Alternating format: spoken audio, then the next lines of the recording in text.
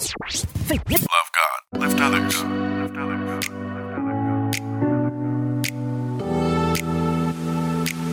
Welcome to Elevate Life Church.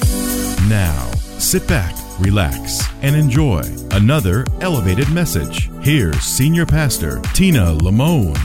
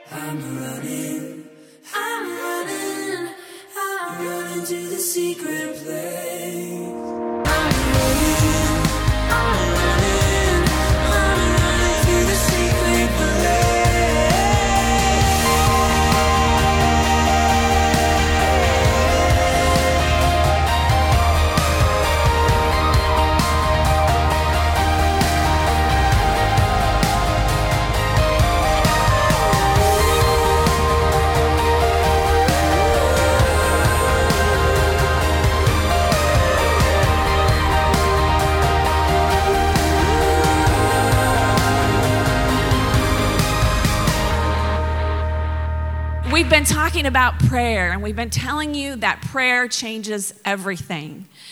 We've been telling you that because we want you to believe it, because it's true. But I realize that sometimes, even though we're saying that, we're confessing and believing or posting on social media and stuff, but we don't really believe it. It's just church lingo. It's what the house is saying, so we're saying it. But we don't really believe it. So today I want to encourage you. In this theme that we've been talking about, that prayer changes everything. And I want to give you some foundational truths. So this is a little bit of Elevate 101, Tina version, Pastor Tina version. And I'm going to give you some basic foundational truths about prayer. This is not difficult. This is easy truths to understand. But in my time of praying and really just learning to understand the Bible more, there's some things that I've realized, like I said, we want XYZ, but we haven't mastered ABC.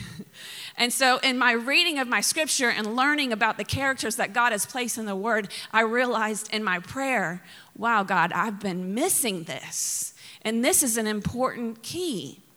This is a foundational stone that I need to build my prayer life on that I've been missing.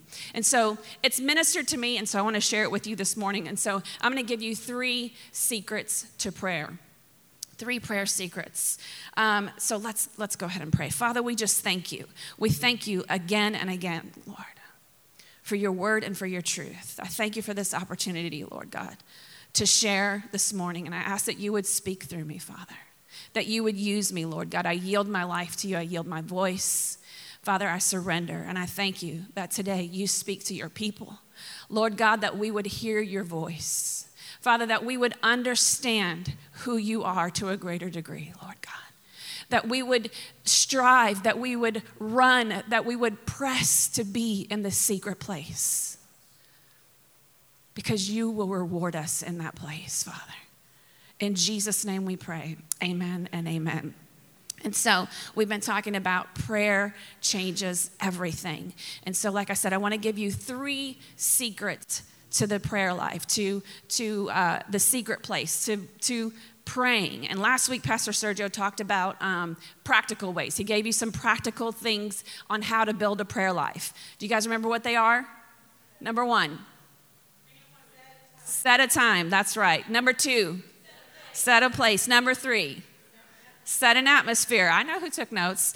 Number 4, bring something to write with. Number 5, to create a memory. Yes. Good job, JB.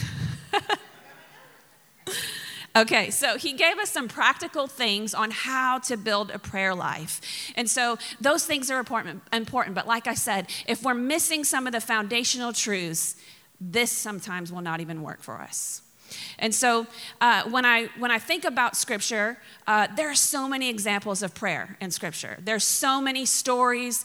There's men and women of God that the Lord has inspired man to write about to show us what prayer looks like. But the 2 that stand out to me the most are Moses and Jesus. So we're going to look at Moses a little bit, and we're going to look at Jesus and their prayer in Scripture and how Scripture shows us that they prayed and connected with God. And I know a lot of times we talk about David when we talk about prayer because David is known as the man after God's own heart. And look I really can relate to David. Right? He prayed sometimes desperate prayers, heartbroken prayers. I mean, he cried out to God. He laid his heart out before the Lord. But Moses was a different man. And the relationship that Moses had with God was so interesting to me. The way he spoke to God, how boldly he spoke to God, that's what I want in my life. That's what I want to experience. And when Moses spoke to God, God spoke back. God spoke back to Moses. And so we know that that the book of Matthew is the beginning, right? The beginning of the New Testament. And it tells us of Jesus' birth and how he came and started to prepare his ministry. And he calls his disciples, tells them to follow him, and then he starts leading them. He starts teaching them. He starts Elevate 101 with them. And he starts telling them, this is how you live your life. This is what your character should look like. These are the things that you should be focusing on and that you should do. And he, by the time you get to Matthew chapter 7, Jesus begins to talk about prayer. And he tells them how to pray. And he says in Matthew chapter 6, verse 6, but when you pray, go into your private room and shut your door and pray to your Father who is in the secret place. And your Father who sees in secret will reward you. That's Matthew chapter 6, verse 6. So some of us, when we think about praying, we think about, when we're asked, like, how's your prayer life? Have you been praying? Oh, yeah, my prayer life's been good. I've been praying. And really what we're talking about is not a time where we've gone into a room and set aside all these practical things that Pastor Sergio told us to do last week. But we're talking about like, oh, yeah, when I drive to work in my car every morning, I think about God. And we call that our prayer. We contemplate, hey, that's good. There should be moments of that. But that's not prayer. That's not what Jesus told the disciples, that when you pray, this is what you should do. Okay? When we learn about Moses, and Scripture goes through and tells us the stories about Moses and how he related to God, that's not what he did. He didn't contemplate and think about God and call that a prayer life or communication with God. Okay, he didn't just fly by, think, oh, I should be praying about this. Or I wonder what God would say about this. Sometimes we have those thoughts, and we think because we thought those things that we've prayed. But you haven't. That's not what Scripture's talking about when it tells us to pray. And so I'm not talking about a contemplation time with God, but I'm talking about intimacy with God. Talking about communicating with God. I'm talking about speaking to God and then letting him speak back to you, respond to you, asking him questions and then him answering those questions. Or giving him your plans and then asking him, God, what are your plans? These are my plans, but what are your plans, God? So that's what I'm talking about. I'm talking about a meeting place with God. And so Jesus spoke these words, but when you pray, go into your most private room. Close the door and pray to your Father who is in the secret. And your Father who sees in secret will reward you. And as I read that, I began to ask God, what does that mean? Jesus, what did you mean in the secret? Like, are you hiding from me? Everybody doesn't know about you? Like, you don't want everybody to know about who Jesus is? Like, I'm wondering, what does this mean in the secret? What does that mean, God? What do you mean by that? And as I began to study and look a little bit deeper, it led me to Exodus, which now we're going to talk about Moses a little bit. So Exodus chapter 33, verse 21. And this is Moses and the Lord speaking. And the Lord said, here is a place near me. You are to stand on the rock, and when my glory passes by, I will put you in the crevice of the rock, and cover you with my hand until I have passed by. So it says, I will put you in the crevice of a rock. And so why this Matthew chapter 6 led me to Exodus 33:21 is because Jesus said, go into your room, close the door, and your Father who is in secret will reward you. He sees you in secret. And so that secret place, God, what is that? What is it? Why are you calling it a secret? And then here we have in Exodus 33, God talking about a secret place to Moses. And he says, I'm going to put you in the crevice of a rock. Okay, you're going to put me in a slit in a rock. What does that mean? Why is that important? Why do I want to be in between a rock? And so I started to ask God about that. Why did you put Moses in the crevice of the rock? And so I started to look up what the cleft of the rock or the crevice of the rock meant. And it's another secret place. It's the secret place where God meets you. And so here we look at scripture, and some of the meanings of the cleft of the rock means it's like a high place on a rock where you can see clear.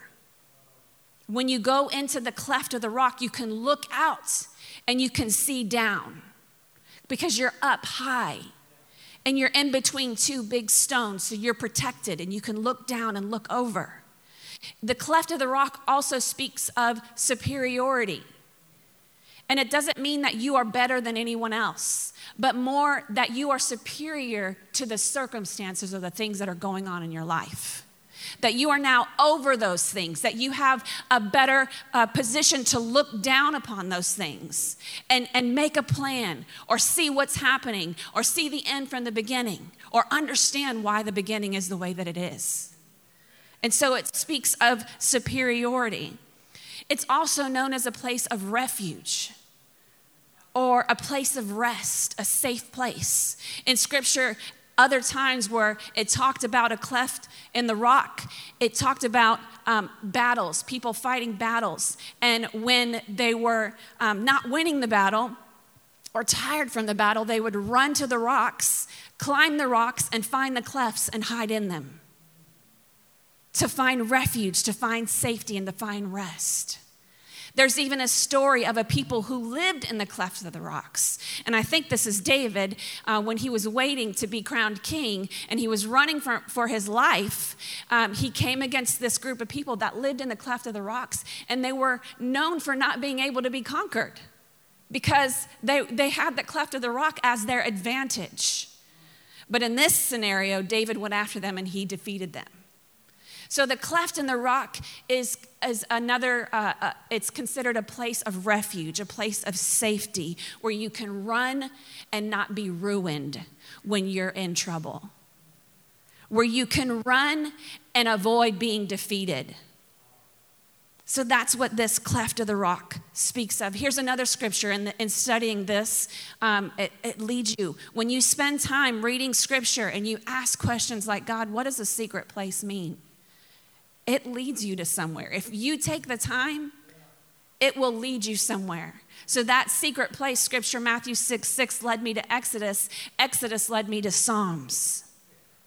As I continue to ask God some questions.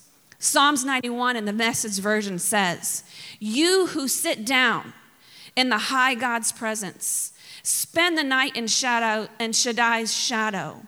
That's secret. Say this, God, you are my refuge. I trust in you and I am safe. It says to sit down in the high God's presence on that rock. God told Moses, I'm going to put you in the cleft of the rock and I'm going to pass by you. You're going to see my shadow. Jesus said, go into your room and close the door, and the God who is in secret will reward you. And so here in Psalms 91, it says, in Shaddai's shadow, that name of God that represents his authority. It represents his kingship. And when you are sitting in the high God's presence, you are under his authority and you have the benefits of being close to the king. Everything that's the king's is now yours. Everything that the king says is going to happen is going to happen to you because you're in his shadow. You're in his presence. You're close to him. It says, say this, God, you are my refuge, and I trust in you, and I am safe. Okay? Here are some foundational truths about prayer. But let me just tell you, I can almost say that I've been serving God my entire life. Have I had a relationship with Jesus my entire life? No. My relationship with Jesus probably began when I was about 16 years old. I started to understand that I had to pursue Jesus and that God wanted to be in a relationship with me. I knew about who God was. I knew that I was to pray to God, but I didn't understand that God wanted to speak back to me. And it took a long time because of so much religion or bad teaching or bad examples of relationships for me to understand what relationship with God is supposed to look like. Because God is good at relationships. He's the best. But people, not so much. And so my experiences with people messed up my views of how God wanted to relate to me. And so it says here, I trust you, God, and I am safe. But let me tell you, I have prayed many times, and I have left that time of prayer, and I have not felt safe, and I did not trust God any more than when I walked in. Just me? There's been many times where I have done what I thought was prayer, and I still did not feel safe. I still struggled with trusting whether God was even there, and that he even heard my prayer, and that he even cared about what I prayed about. The presence of the King. When we are in the presence of the King, the scripture speaks of it like being in a shadow, being covered. And that's what we're to experience in that secret place. But there's many times that I've gone there and done what I thought was prayer and not left covered. Left that time, and I felt exposed. I felt sometimes worse than when I went in. And so I've wondered, does God even understand why it's so hard? Does he understand? Who else would say that praying is hard? It's hard to pray. Does God understand that? Do you think that God understands why it's so hard for us as people to pray? Does he know how desperate and frustrated I am to connect with him? But it's been years and years of practicing prayer, and I still have not connected. I still feel disconnected. Ecclesiastes talks about a scripture that talks about a place in our hearts that is empty and that nothing under the sun can satisfy. There's nothing that's under the sun that can satisfy that place in my heart but God. And when I've read that and I've considered that, I've even told God, I want to feel what it feels like for you to be in that place, but I struggle still. I don't feel it. And I'm trying to pray. I'm trying to trust you. When I pray, I want to walk away feeling like something was accomplished, but I don't feel that way. What I'm reading in your word, I'm not experiencing it. So I've wondered, does he even understand? I've thought at times, you know what? I'm not even that great of a Christian. And here I am, I need God, and I'm resorting to prayer, but I'm not going to really get to deal with what it is that I need to deal with because I feel so terrible about myself. I'm going to spend 20 minutes telling God how bad I feel about him, about not spending time with him, about not praying, or about not trusting, or about not leaving feeling like I trust him more. And then after I've had this pity party song with him, I'm not even going to really communicate or connect with God. I'm going to walk away feeling worse.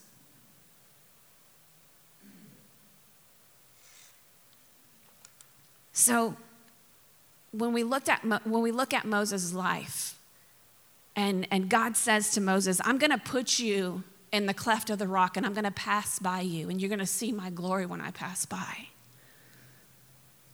I want to have a relationship with God like that.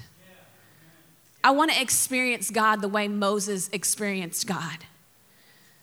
So let's go back to Exodus chapter 33, where he says, here's a place near me. I want God to say, Tina, this is your place.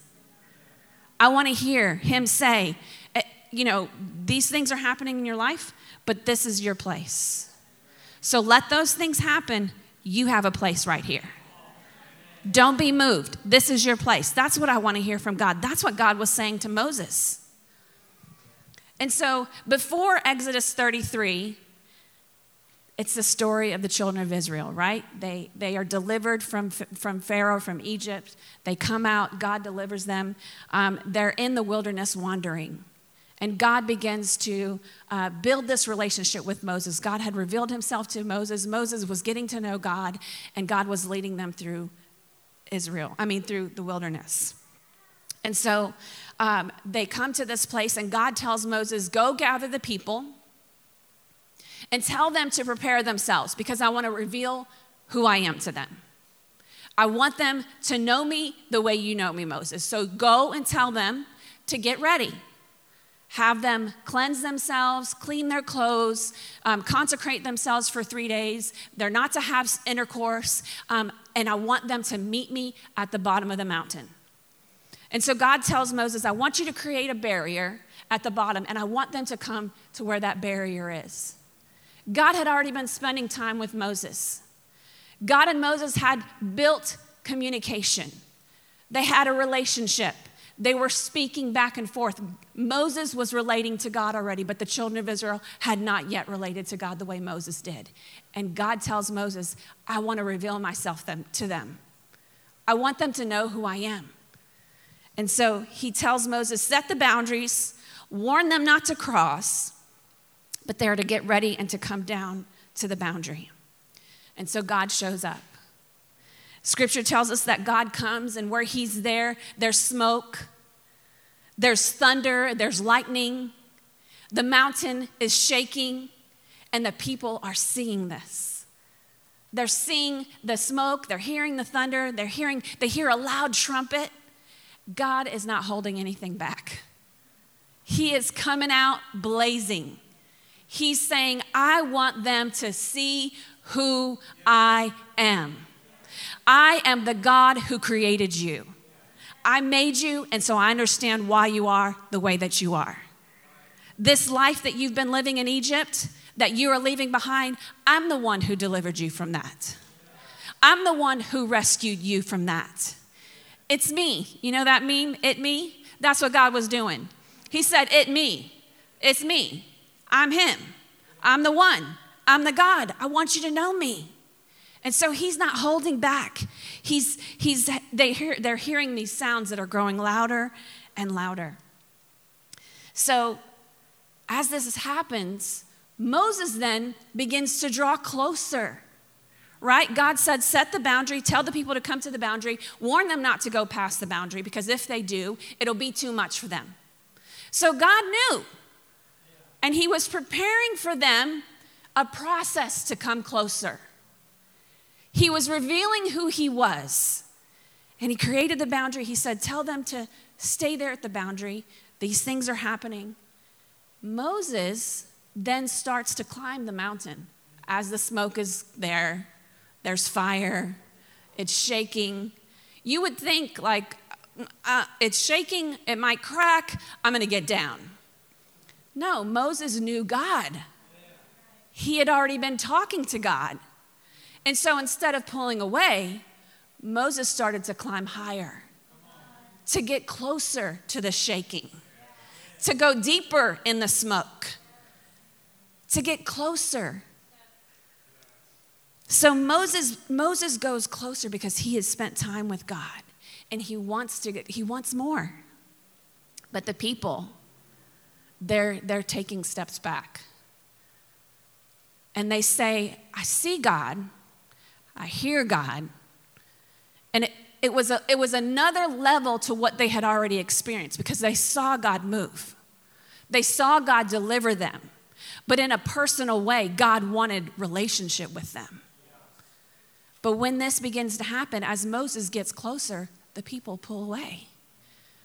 they start taking steps back from the boundary that God created. God said, come up to the boundary, but they started moving back. They're looking and going, I see you, God, and I want to serve you, but I'm going to do it from back here. I'm going to do it from back here. I'm going to stay back here because that's just a little bit too much for me. I'm not sure if I'm ready for that. So I'm going to pray. I'm going to contemplate on God, but I'm not going to really go into my room and close the door and turn everything off because I'm not really ready to tell God everything that's on my heart and hear what God wants to say to me. I want to call myself a Christian, a Christ follower. I want to be a part of the church. I want to serve in the church, but I don't want to give God room or a place. I don't want to get close enough for him to actually change me. I can change me. I can look at God, I can see God, I can hear God, and I can change me, but I don't want God to change me just yet. So I'm going to do it from back here. I'm going to contemplate about God. I'm going to recognize and see where God's moving, but I'm going to stay back here. And I'm going to let my pastor, I'm going to let my mentors, I'm going to let those who are spiritually strong and have spent time with God like Moses, I'm going to let them lead me. I'm going to let them seek God for me. And I'm going to just trust that they're doing enough for me to spiritually grow and have a relationship. And then I'm going to contemplate about God. I'm going to spend a little bit of time singing and worshiping him on the way to work. And I'm going to say, Jesus, thank you for waking me up today. And then when I lay my head on my bed, I'm going to say, now I lay me down to sleep. Good night, God.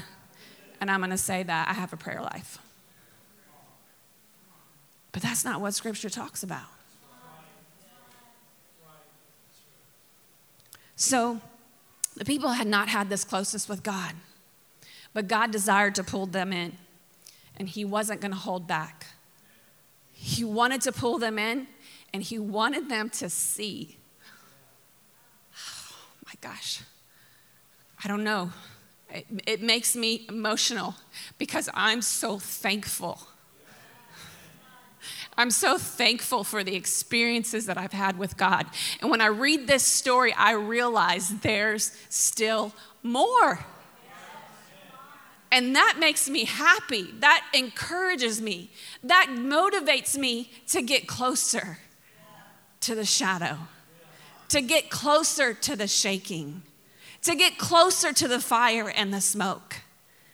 And so God wasn't holding back because he wanted them to see. So God begins to speak and he says, I am the Lord your God. I'm him. I'm the one that brought you out of Egypt. He says, have no other gods before me. Don't make any images and bow down to them. Have no other gods. Don't bow to anything else and don't worship anything else. Don't allow anything else to come into your life that would take your time away from me. And so we know that God begins to give the 10 commandments. He begins to lay down these laws for them on how to live a holy life. And God is pouring out his authority. He's pouring out his kingship on the people. But they continue to pull back. They stayed at a distance. And they begin to tell Moses, you go speak to God, Moses. You go up. You do that, you speak to God, listen to what he says, and then you come back down and tell us. And whatever he says, that's what we'll do. They were there when God spoke the first time and said, have no other gods before me. They heard that. When God said, do not make any images and bow down to them, they heard that. They heard all the things that God said, and so God continues to lay out the commandments to them. And they tell Moses, you go, and then we'll listen to what you say. And Moses was like, wait, what? What do you mean? No. Moses says, don't be afraid. Why are you afraid? God is revealing himself to you. This is what you want. This is where you want to be. This is where it's at. Don't be afraid. This is just God revealing himself to you. And so Moses tries to convince them, no, don't pull back. This is safe. This is God. He wants to teach you. He wants to impart to you. He wants to keep you safe. You've been struggling. You've been discouraged. You've been beaten down. You've been abandoned. You've been treated bad. And God wants to change all that for you. So it's here that that's going to happen. So Moses says, don't pull back. But they resist. He says, but wait a minute. You're God's special people. He's giving you a special thing. He's chosen you of all the people of the earth. You're his special people. That's why he's doing these things for you. But they still pull back. And they say, God, I see you. I see you, God. I hear what you're saying, but I'm going to do it from back here. I see the shadow. I hear of the secret place, but I'm going to stay here. And I'm going to pretend like this is enough. This is enough. This is enough for me. So the people remained away and at a distance. This is what most of our prayer lives are like. God is doing things in the earth. He's speaking to people. He's healing lives. He's changing things. He's influencing people. And you're on the outside watching these things happen, pleased with the good things that are happening in your life, but you don't realize that God has better things for you. What Pastor Jesse just got up here and talked about, those businesses, those opportunities, those things have been birthed in the secret place. And when he was in the secret place and God was dropping or unlocking those things on the inside of him, he had no idea those things were even there, or that he was even capable of doing the things that he's doing. I mean, he got up and talked to you about his business. But if you knew Jesse Delgado and what he experienced as a kid and his relationship with his father and the things that he experienced, the fact that he is such a good husband and father to his kids is a miracle in itself. Because men like Jesse Delgado who've experienced the things that he's done do not live lives like he does. They don't relate to their children the way he relates to their children. They don't love and affirm their kids the way I see this man love and affirm his kids. They don't work in their marriage to serve their wives the way I see him serve his wife. So yeah, God's doing all this stuff in his business. But Jesse is the man that he is today because he knows how to get into that secret place. Because he has not run from the secret place. Because he's allowed God to tell him in the secret place, Jesse, you cannot be what you have seen. You cannot think the way you've always thought. There's some things that I want to impart or change in you, Jesse. And so I need you to come a little closer so that you can feel that fire.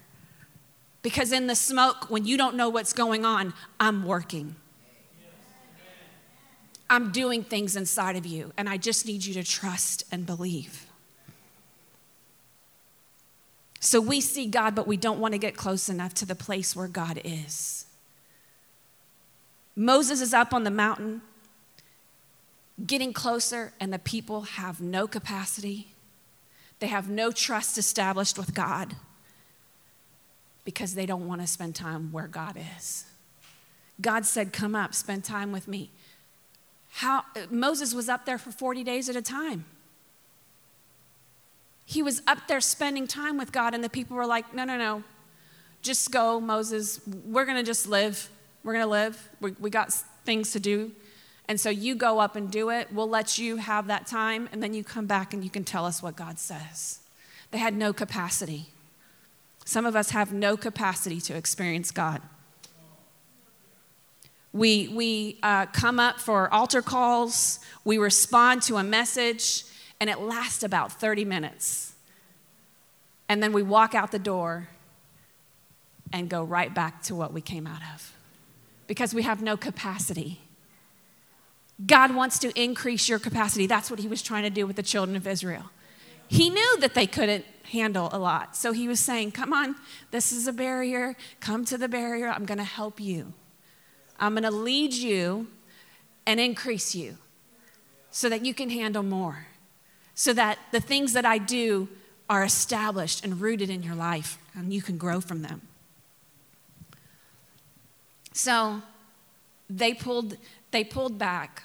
They heard God say all these things, and what happens? So Moses goes up higher, and God begins to write the things out on the tablets for him to take down.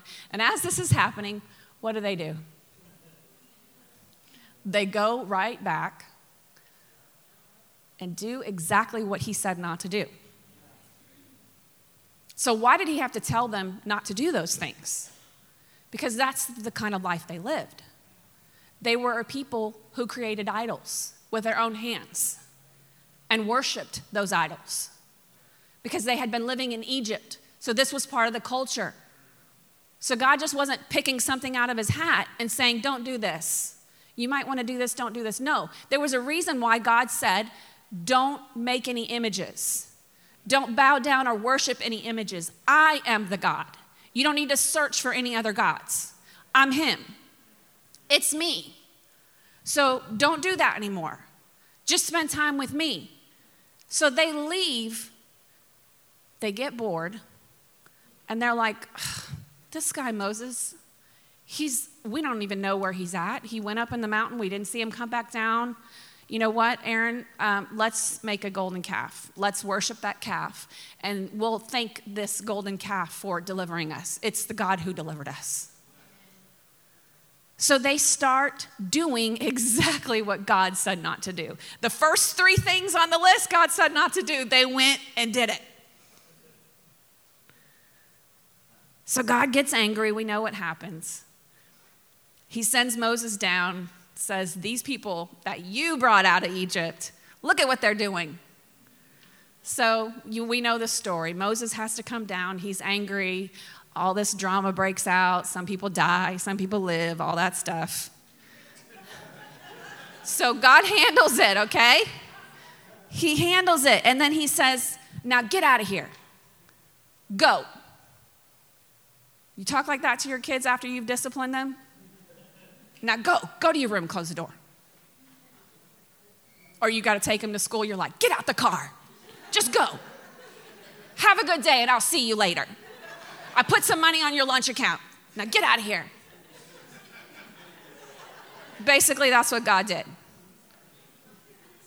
So he handles it and he says, Moses, get those people. Go take them to the land that I promised, but I'm not going with you. Because you are stiff-necked idiots.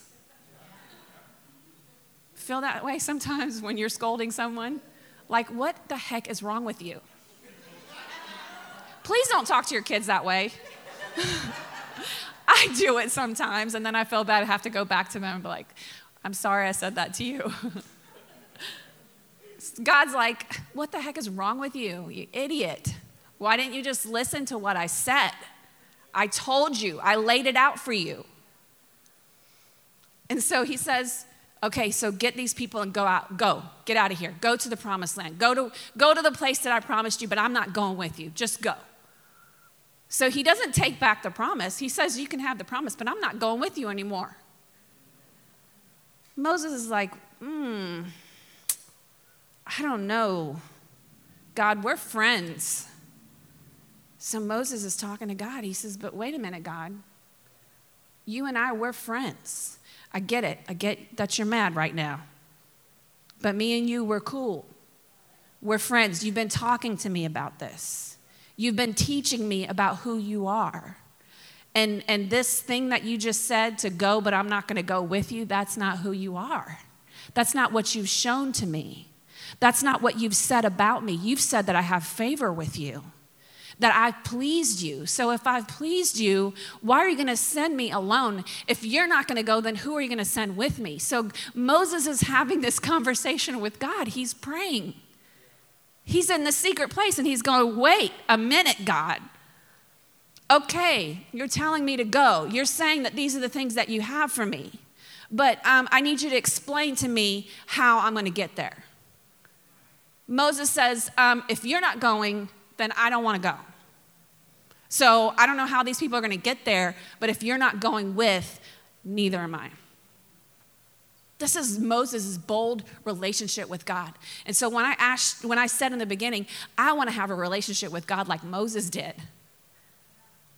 Look at the way he's talking to God. He says, but wait, God, okay, that's fine, but if you're not going, I don't want to go. God, we're friends.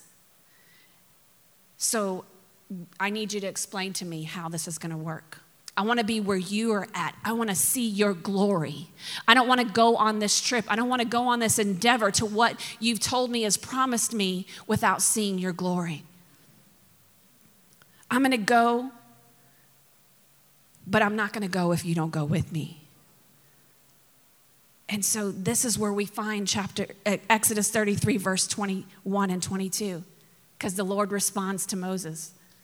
The Lord responds to Moses calling him out and saying, wait a minute, I'm going to obey and I want to obey, but what you've showed me about you, our communication, what you've revealed to me, what you've built up inside of me, it's not me going without you.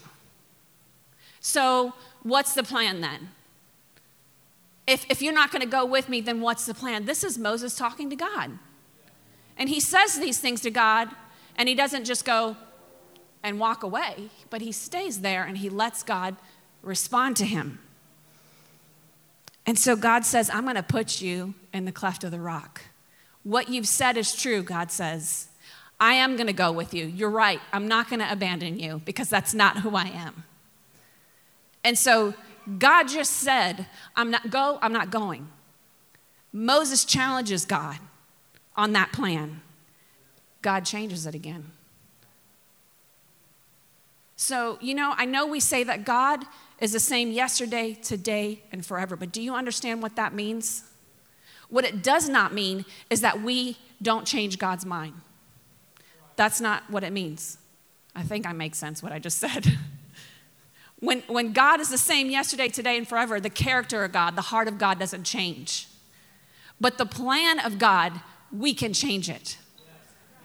The way the plan unfolds, we can influence God's choices by our time and communication with him in the secret place.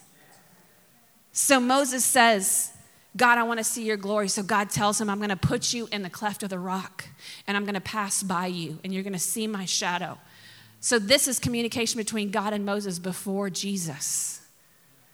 It gets even better. It gets even better than this. God said, I'm going to pass by you. They had this friendship, this relationship, but you can't see my face. Because if you see my face, you will die. But I'm going to pass by you. I'm going to put you in that secret place. I'm going to put you in the cleft of the rock. I'm going to lift you up. I'm going to protect you. I'm going to cover you. And I'm going to pass by you. And you're going to experience me. This is Moses' relationship and communication with God. Now we have Jesus. The children of Israel said no. They said no to that secret place. But Moses said yes. Jesus says, when you pray, go into your private room and shut the door and pray because your Father who is in secret will see you. Like Moses, you have to say yes to the secret place. The people said no. Stop being like those people. Stop calling your contemplation a prayer life. Stop calling your confessions a prayer life. That's not communication with God. That's you communicating with your soul. When you're confessing, you're agreeing with God and you're communicating to your soul. But that's not your prayer. That's not the communication that God wants to establish with you. That's not what he wants to, that foundational thing that he wants you to experience so he can build all the rest of those things in you. So like Moses, you have to say yes to the secret place. So here's our first fundamental truth. And I feel like I've established it for you. Our first fundamental truth is so that you don't have to wonder anymore if God understands when you go to pray, So you don't have to feel bad about the time that you've stayed away or the things that you've done or the mistakes you've made or the way you've talked or the things you've been involved in. Because as soon as we say, like, I need to pray, every bad thing that I've done in the last 24 hours is just like comes right up to this like register. And my receipt comes out and it's all these sins are on there. And I'm like, dang it. And then I struggle with like worshiping God or repenting for my sins. Like, wait a minute, does God know about, did he really see like every single sin? And I have this conversation and I'm there for like 15, 20 minutes in that same conversation and I still haven't talked to God. But because I had that little conversation and I've been in there for 20 minutes, I'm like, okay, I prayed. And I don't hear anything that God said. And I call that my prayer. And so the first fundamental truth I want to give you so that you don't have to wonder about that anymore is this. Number one, that God is in the secret place. He's there. You don't have to pray him down. You don't have to go through that cash register list of all your sins. You don't have to go through them one by one and explain to God why those things happen and how bad you feel about all those things. You don't have to do that. As soon as you go into your room, as soon as you close the door and you say, God, I'm here, he is in that place with you. He's there. He showed us through Moses, his relationship with Moses. He said, I'm here in the cleft of the rock. And then Jesus comes and says, when you pray, this is what you do. You go into your room and you close the door. So when you shut the door, you don't have to go through that pity party. You don't have to do any of that. Go in with the surety, the guarantee that Matthew chapter 6 gives us, that when you pray, go into your room, close the door because he is there. He is in the secret place. He's there. And so a lot of times we go in, we close the door, we're in the secret place. We're like, man, is God going to hear me? Is this prayer going to do anything for me? Is this going to change anything for me? I don't know, but I'm just going to do it. No. Don't pray like that. Don't live years of praying like that, like I did. Don't let any more time be wasted thinking those kinds of thoughts. As soon as you decide, whether it is that you're driving in your car and you go, God, I'm going to turn off this radio because I need you before I go into this place. God, I give you my heart today. Speak to me, Lord. I need you. He is there. He's right there. Now, I said even if it's in your car, but that's really God's asking you for more. He's asking you for more. He wants you to shut everything off. He wants you to come up to where he is in the cleft of the rock. He's calling you up. And so there's something, it's going to cost you something.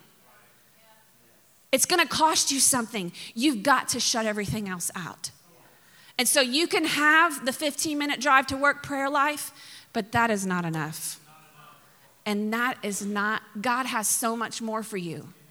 And you're not going to handle all the things that you have in your life with that 15-minute driving in the car prayer life. It's not enough. So the first foundational truth is that God is in the secret place. And Matthew gives us the guarantee of that God is there. All you have to do is shut the door and you are instantly there. So if you want to build your relationship with God, you've got to have the trust. Like Moses trusted God. When the mountain shook, he climbed up higher. Don't be like the people and step back and wonder, is God even here listening to me? Have that visual in your head of the children of Israel moving away from the boundary.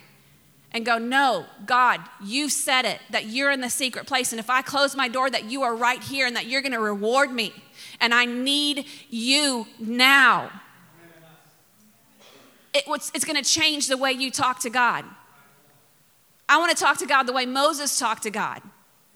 I don't have the courage to do that unless I trust and believe that when I walk in the room, he is right there. I don't have to coerce him or talk him into spending time with me. He's there in the secret place waiting for me. He's waiting with the door open and says, come on in, I'm right here. He's there in the secret place. Matthew 6, Jesus teaches them how to pray. Matthew 7, he starts to tell them about building a foundation. So let's look at Matthew chapter 7 really quick. It says, Matthew chapter 7, verse 24 through 27, it says, therefore, everyone who hears these words of mine and puts them into practice is like a wise man who built his house on the rock. The rain came down, the streams rose, and the winds blew and beat against that house. Yet it did not fall, because it had its foundation on the rock. But everyone who hears these words of mine and does not put them into practice is like a foolish man. This is Jesus teaching the disciples of how to build. He says there's a foundation. There's a rock foundation that you need to build your house on.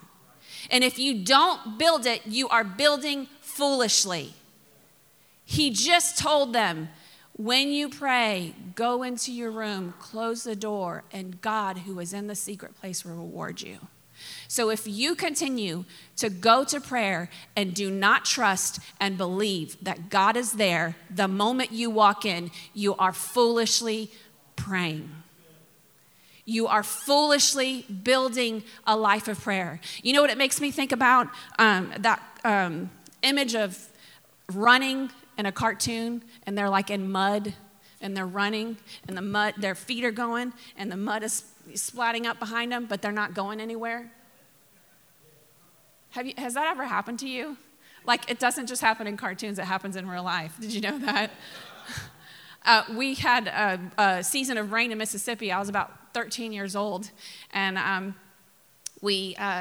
my front yard was super muddy because puddles of water had collected. And I was running from the neighbor's house back into my house, and I got to this one place where my foot stopped making traction. And I literally, my legs were moving, and the ground stayed there. I was moving, but the ground didn't move. And boom. I felt so dumb. This happened another time. It doesn't just happen in the mud. I was in my closet one time cleaning out and taking some things and trying them on and trying to get rid of some clothes and stuff. And if you didn't know this about me, but I am deathly afraid of roaches. Oh my gosh. And so I was in my closet and I had pulled a sweater out and I put my arm through the sleeve to see if this sweater still fit. And when I did, I heard like a crackling.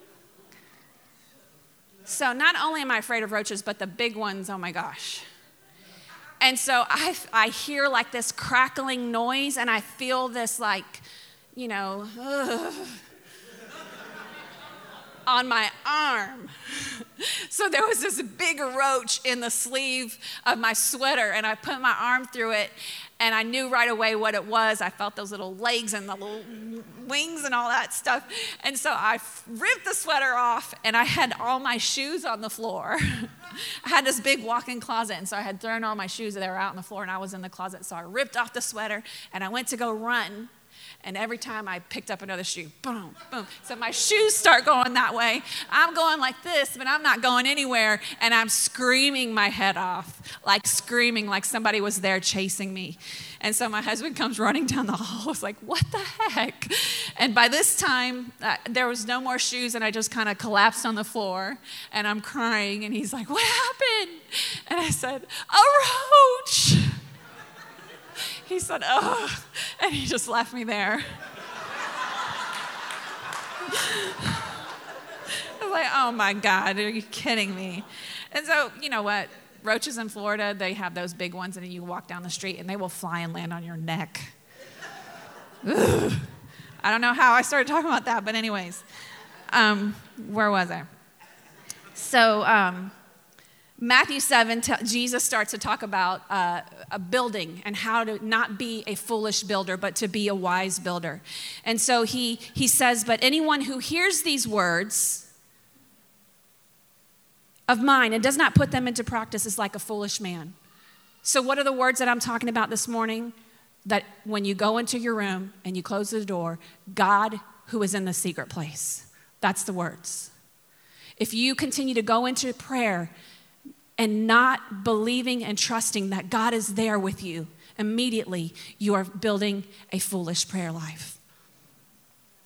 And so the foundation rock of prayer is that God, your Father, is there with you. That's the rock. That's the foundational rock that you need to have a stronger and deeper and intense prayer life and communication with God.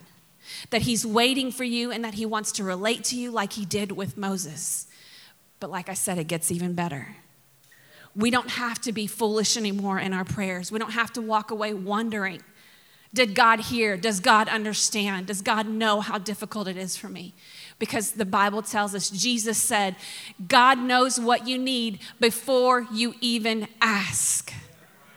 So he knows, he understands, and he has what you need to get through and overcome.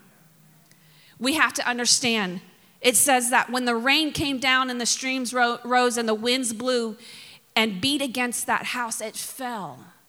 There are storms that are designed to destroy your prayer life. There are storms that the enemy has released to keep you from going into the secret place and understanding what happens in that secret place. The devil, he stands by and he just blows on your prayer life. He says, oh, they don't even believe. They don't even believe that God's there. And he laughs. He says that this is perfect. Let me just blow a little wind on that because they don't even trust that I have the answer to fix the problem that they're coming to me with. They don't even think that I can heal them. They don't even think that I can give them the joy of living again. That God can give them the joy of living again. They don't even believe that, so let me send another storm. Let me just keep this thing going and keep them away from the secret place. He hears when we say things like, but I can't hear God when I pray. I go to prayer, but I don't hear God. I don't feel God when I pray. You know what? He even hears some of the positive things that we say that are not even the truth. I heard this video on social media, and this dad was saying to this little girl, did you eat this candy? He found a wrapper in her room. He said, did you eat this candy? And she said, no, Daddy. And he goes, I'm going to ask you one more time. Did you eat this candy? Tell Daddy the truth. And she looks at him and says, I am telling the truth. I'm telling you the happy truth. When I tell you this, you're happy with me. And the dad's face is like, oh my gosh. And he says, okay, baby, but I need you to understand. If you ate this candy and I'm asking you and you don't tell me what you did, it's not the truth. I need you to tell me the truth. And she's like, no, Daddy, I'm telling you the truth. I'm telling you the happy truth. And so he coerces her to tell him the truth. He says, no, I need you to tell me the truth. He obviously knows that she ate the candy, but he wants her to tell him the real truth. And so he says, no, I need you to, I'm going to ask you one more time. I need you to tell me the truth, not the happy truth, the real truth. And she says, okay, I ate the candy. And in the video, the dad walks away and the mom is obviously videoing and he says, I'm not going to whip her. I'm not going to discipline her. And so we say things like, oh yeah, I've prayed. I talked to God about this. I didn't hear anything yet, but I've prayed about it. And all you did was contemplate, or you spent 5 minutes in your car on the way to work and you didn't have a conversation with God about it. So there's things that Satan has designed to keep you there. But we have to trust and believe that God is there and that he is listening and he has things to say to you and that he deserves intimacy. He wants to be intimate with you. We learned in the marriage conference yesterday that intimacy requires privacy. It requires privacy. You cannot be intimate with God with other people in the car with you. You can definitely talk to God that way, but you cannot have intimacy with God that way. Psalms 95 verse 7 says, drop everything and listen. Don't turn a deaf ear as in the bitter uprising. This is talking about that moment where those people rejected God's invitation. And there was a bitter uprising against God. Psalm says, drop everything. Drop everything and listen because he is speaking. Don't turn a deaf ear. You have to choose to listen to God. Secret place is not a place for you to go and give your agenda to God. We want God to hear us. We're like Violet from the Chocolate Factory. You know, she sings that song, I want the world, I want the whole world, and I want it now. That's how we go to God sometimes. We're like, God, I want this. I want this. I want to be this kind of woman. I want this for my kids. I want my kids to go to this type of school. I want them to marry this type of person. Okay, nice talking to you, God. But that's not communication with God. Listen, it's okay for you to give your agenda to God, but now you have to go, okay, this is my plan, God, but what's your plan? Does your plan line up with my plan? Because if it doesn't, I need you to let me know right now because there needs to be some things that I got to adjust. That's what communication in the secret place looks like. So it's not a time for us to just give God our agenda. It's a time to be intimate and communicate with God. Zechariah chapter 7, verse 8 through 13 says, when I called, they did not listen. So when they called, I would not listen, says the Lord. They made their hearts as hard as flint and would not listen to the law or the words that the Lord Almighty had sent by his Spirit through the earlier prophets. So the Lord Almighty was very angry. But they refused to pay attention. Stubbornly, they turned their backs and covered their ears. He says, do not oppress the widow or the fatherless, the foreigner or the poor. Do not plot evil against each other. This is what the Lord Almighty said. But when I called to them, they did not listen. So when they called, I did not listen to them. This is what a lot of us in our prayers look like. This is what we call a life of prayer. When we're asked, are you praying? Or we're talking about our prayer, this is what we're referring to. A time that we've laid out to go and give God our agenda, but we don't listen to anything that God has to say. We don't give God a chance to give us direction or impart or change us. Zechariah tells us that if we listen to God, that God will listen to us. You have to position yourself to hear. They chose to harden their hearts. They chose to cover their ears. They chose to say, Moses, you go. We don't want to hear this anymore. You come down and tell us. That was a choice that they made. So the way your prayer life is going right now is because of the choices that you are making. So we've already established that God is in the secret place, so that shouldn't be hard for you anymore. All you have to do is acknowledge it in the moment. God, I'm going into the secret place. Your word says that you are there. Matthew 6 says that God who is in the secret place will reward you. God, I'm going in the secret place. Let's talk about that reward. Zechariah tells us that when we listen to God, that he will also listen to us. So why is it so difficult to listen in prayer? Why? It's easy to speak, but it's so much harder to listen. It's because we're so full of all the things that are going on in the world. We are so distracted. We are so entertained. We are so filled up. That place where I talked about in Ecclesiastes that says nothing under the sun can satisfy. We've tried to satisfy with so many other things that it's difficult to get into the secret place and listen because we're so full of other junk.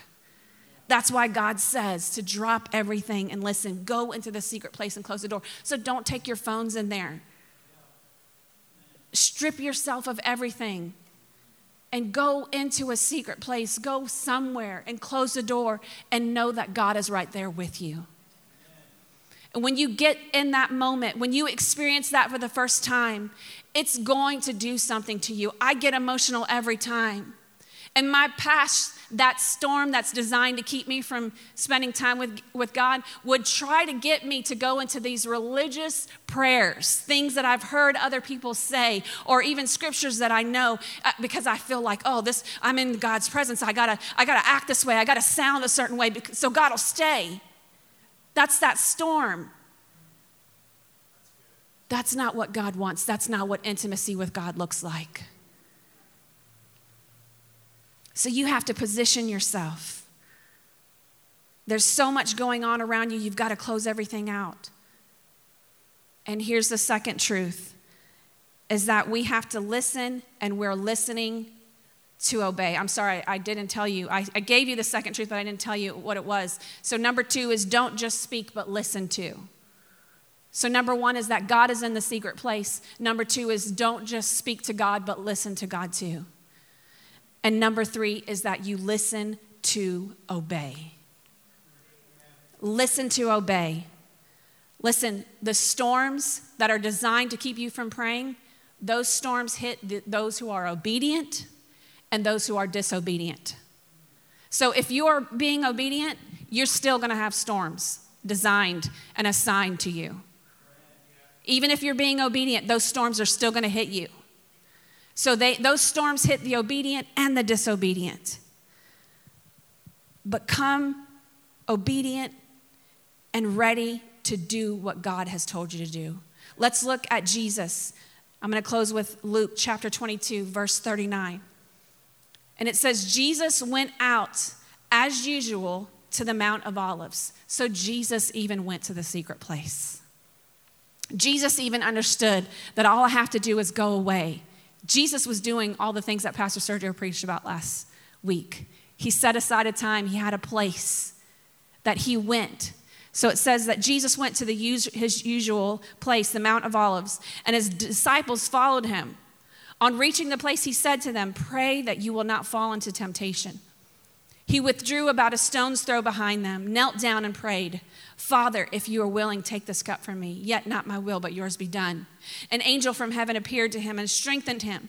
And being in anguish, he prayed more earnestly, and his sweat was like drops of blood falling to the ground. When he rose from prayer and went back to the disciples, he found them asleep, exhausted from sorrow. "Why are you sleeping?" he asked them. "Get up and pray so that you will not fall into temptation." While he was still speaking, a crowd came up, and the man who was called Judas, one of the 12, was leading them, and he approached Jesus. So Jesus was being obedient. He was in the secret place. He understood that God was there. And look at the moment when Judas came to attack. Jesus was where he was supposed to be. So we've got to recognize that all of hell is working against you. Satan is throwing out his best schemes. He's shooting his sharpest arrows. Every time you decide that you want to pray and go and commune with God, he is working to keep you away from the secret place. It happened to Jesus. Jesus was in his usual place, seeking God when Judas came to betray him. But Jesus had been with God. God had prepared him. He had told him this is what's going to come. And even though you have to go through this difficulty, this is the reward. And so for the reward that was set before him, Jesus was able to endure the cross because he had a secret place. And he communicated with God, and he allowed God to speak back to him. Go ahead and stand with me. So I know I gave you some basic truths. Wasn't super deep. But if we go into prayer and try to build our lives of prayer and grow and expect to bear fruit, and we don't believe this thing, that God is in the secret place, you're going to be running in the mud. And you're going to fall in that mud. You're going to get up and that mud's going to be all over you, or you're going to fall in a pile of shoes. Whatever your situation is. The idea is I don't want you to get stuck anymore and run in the same spot and not accomplish anything in your walks with God. So lift your hands with me right now. Father, I thank you. I thank you for your truth. Lord, I thank you for your word that promises us. Jesus told the disciples that you are in the secret place.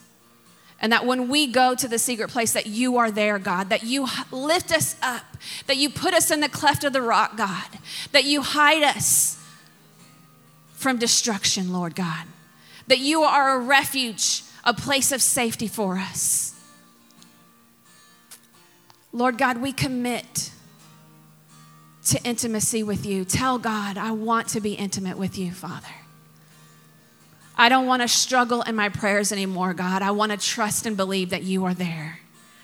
I want to believe that you hear me, that you understand me. Because if I understand and I feel safe in knowing that you're there, I can come. I can come there, God, if I know that you're there. Help me. Ask God, say, God, help me to see that you are in the secret place. You know, we can't let our feelings keep us from communicating with God. We can't let the circumstances and struggles in life keep us from going to the secret place. Because there's so much more. There's so much more that God has for you. But it's only going to happen in the secret place. There's so many things that God wants to break you free from. There's so many things that God wants to heal in your life. There's dark places that you don't understand why you keep repeating these same behaviors. And God wants to show you why, but it's only going to happen in the secret place. It's only going to happen in the secret place. And that requires you to humble yourself. To humble yourself, you have to resist those feelings. You have to resist the feelings that tell you that God is not listening to you. Oh Lord, I just release a blessing right now over your body, your people, your bride. Father, that they would not resist, but that they would say yes to you, God. They would say yes to being with you, Father. And I thank you, Lord. We invite you to shake the mountain. We invite you, God, to bring the smoke. We invite you to let that fire burn, God, and change us. Say, God, change me. Change me, God. Teach me, God. Build me up, Lord. In Jesus' name, I thank you, Lord God, that a spirit of prayer will begin to rise up into every man, woman, and child, every youth. God, I thank you that the spirit of prayer would be stirred up inside of them, Lord God, that the motivation to bow their knees and understand that as they bow their knee and humble themselves, that you are lifting them up to a place of superiority over their circumstances, over their struggles, over their pasts. Lord God, I thank you. You have already spoken to us that 2022 is a season of celebration. No more going back to the calf. No more going back to the idols. No more going back to the distractions, God.